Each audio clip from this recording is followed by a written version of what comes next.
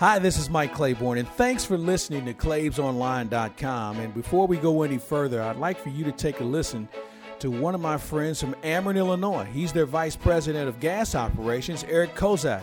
That's right, I said gas operations because they're more than just an electric company. When you think about electricity and natural gas, how many natural gas customers do you have in the state? 816,000 gas customers in the state of Illinois that we serve. That's a big number. It is. It's a big number and big responsibility. You know, we don't take that lightly, and it's a privilege to serve the customers in the state of Illinois. And me and my coworkers, we take that very seriously. So if you think about the state of Illinois, anything but pretty much Chicago and the Chicago suburbs is served by Ameren, Illinois. And so our service territory is actually 44,000 square miles. It's bigger than the state of Indiana. That's a lot of coverage, and so when you think about coverage and we think about sources of energy, most people think of Ameren, Illinois for electricity, but natural gas is a major player in what you do. Yes, it is, Mike. Natural gas, like you said, Ameren, a lot of people think electricity, but Ameren, Illinois is made up of 3 companies that all had natural gas before, and those combined companies are a top 25 gas utility in the nation. We have over 18,000 miles of pipeline throughout the state, 12 storage fields, and 1,250 miles of transmission lines that serve our customers. That's a lot of property and a lot of coverage. So give me some of the uses for natural gas and some of the things it's being used for other than maybe being on a gas grill. Yeah, so the easiest way for me to describe that is, I built a house about 10, 12 years ago. So I have a gas furnace. That heats my home, obviously. I have a gas water heater. I have a natural gas dryer. I have a gas stove for cooking my food and oven. I also have a gas fireplace, which also serves as a little furnace for my living room. And I have a gas grill, as you mentioned, for cooking my food. So I got 6 appliances in my house that run on natural gas. So you're covered with gas, or in this case, cooking with gas. Yeah, I'm cooking with gas, right.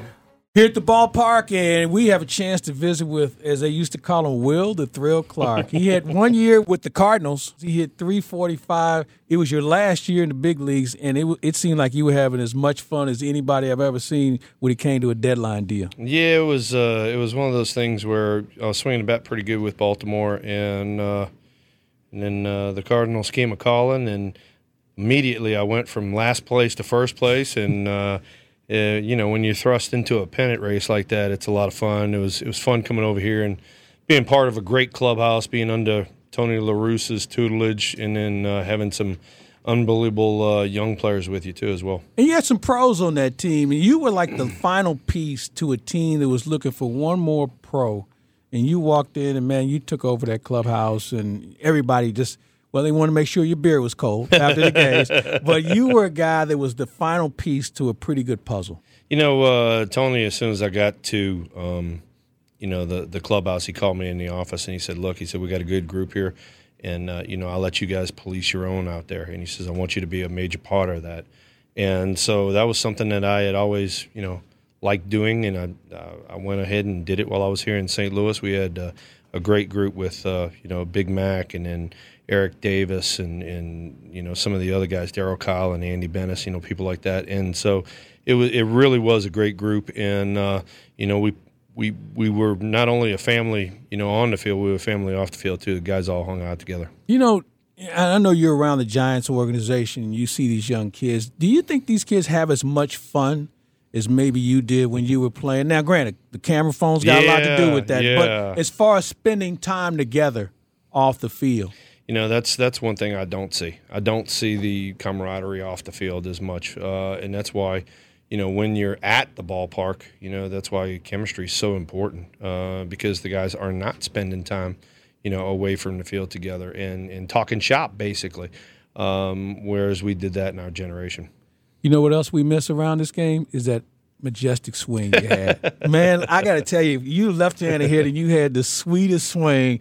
And I used to watch guys from the right side trying to emulate that swing. And you had that. I knew people who knew you from your days in New Orleans in high school. So he's always had that swing. And then when you got to Mississippi State, those were some really good teams you were playing on there. But that swing was so distinct. It was one of those things where, you tried to be as short as you could to the ball and as accurate as possible. And then after that, we called it getting long through it, which meant you stayed on the same plane as the baseball, and that's how you were able to get some backspin on the ball. And I was fortunate enough to be able to do it out on the field. Guys like Ken Griffey Jr., Tony Gwynn, guys like that. I mean, Edgar Martinez.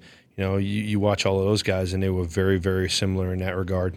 Yeah, but yours was very noticeable, man. Well, thank you. And I guess the reason why it stood out, because when you was in San Francisco, those battles you guys had with the Cardinals, because you guys were both on top of your games in that era, Jeffrey Leonard and some of those other good players you played with over there, and the Cardinals were loaded too. So we saw your A game all the time. Yeah.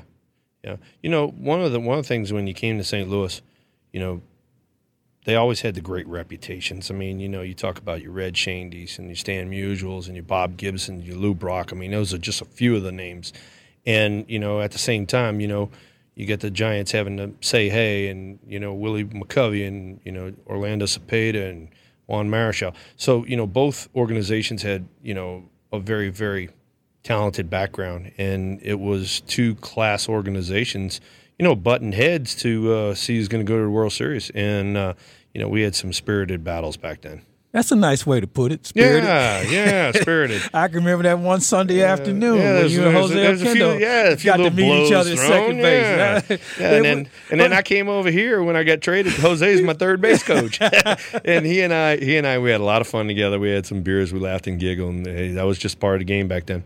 When you look at the game now, what do you miss about it, and what do you think we should see more of and less of? I miss the hard-nosed version of the game. They're playing pity-pat with the game now. I mean, it's touchy-feely. I mean, and then, way too many rules right now. I mean, strike zone and the box and 20-second clock and, trying to move the mound back. I mean, hey, man. It's the same game it was 150 years ago. Let the boys go out there and play. And it's worked. It's worked for a long time. It's worked, and the fans love it. Stay with it. You're a special advisor to Brian Sabian with the Giants. So do you get a chance to go out and watch some of the young players? Because you guys have some pretty good people. Yeah. You got yourself. You got Lee Smith in the organization, some other guys who really understood the game and now are trying to give something back. Definitely. And, I go around and not only see the Major League Club. I'm one of their special hitting instructors, but I also go around and see all of minor league clubs too. I'm in Louisiana, so the easiest ones for me to get to are Richmond, Virginia, which is AA, and then low A ball, which is Augusta, Georgia. So I see the East Coast teams, and a lot of our other guys go see the West Coast teams. But like we talked about, you just mentioned it right there. Lee Smith and Steve Klein, another former Cardinal. Yeah. I mean, we got some talent over there as far as the coaching staff goes, and they're trying to make these young guys better and better. And Vince Coleman's over there now teaching base running. Yeah, that's right. There's another lost art to the game. We don't see enough guys who know how to run the bases, let alone steal one. Yeah, and Vince does a real good job. Vince is he's very vocal about being a threat on the bases, and since he's been on board, we've done a better job of running the bases. Tony La Russa, Roger Craig, you played for some really good managers along the way in your career. Who did you learn the most from? And granted, Tony, that might be unfair because you were only with Tony for a short period of time.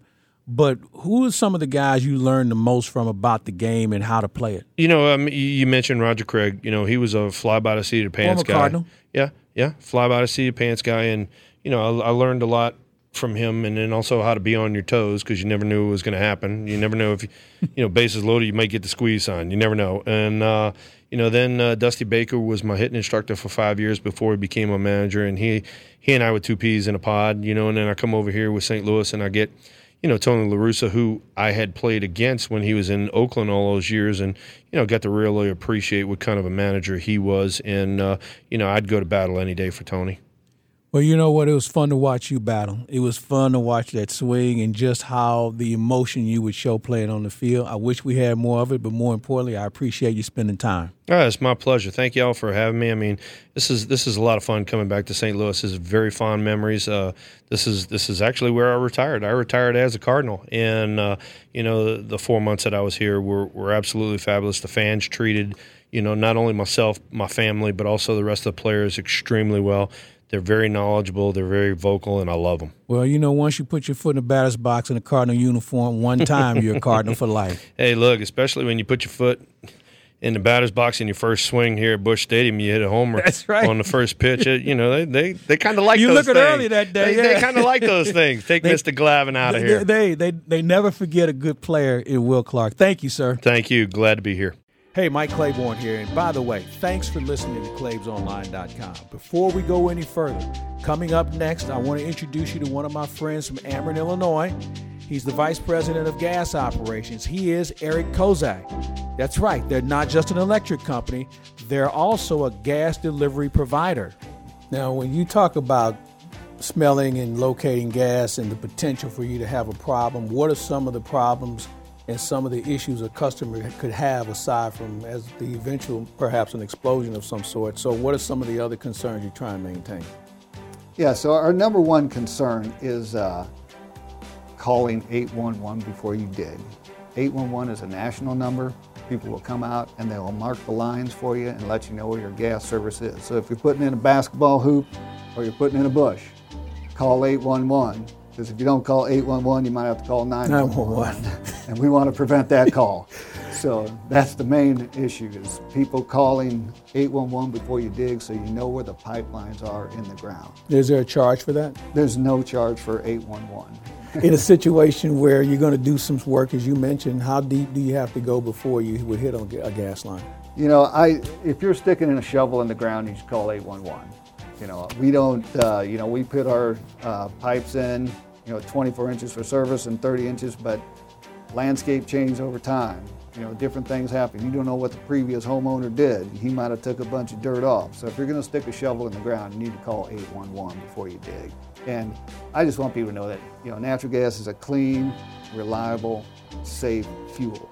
But like any source of energy, it can be dangerous. So if you do smell gas, pick up the phone and call us. We respond 24/7, 7 days a week, no charge, ever.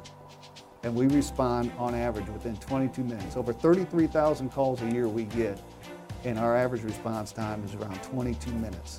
And I think that's pretty good. I think it's impressive. So that's the main thing is. And have your equipment checked out, and it's a wonderful product you can use for many, many years worry-free.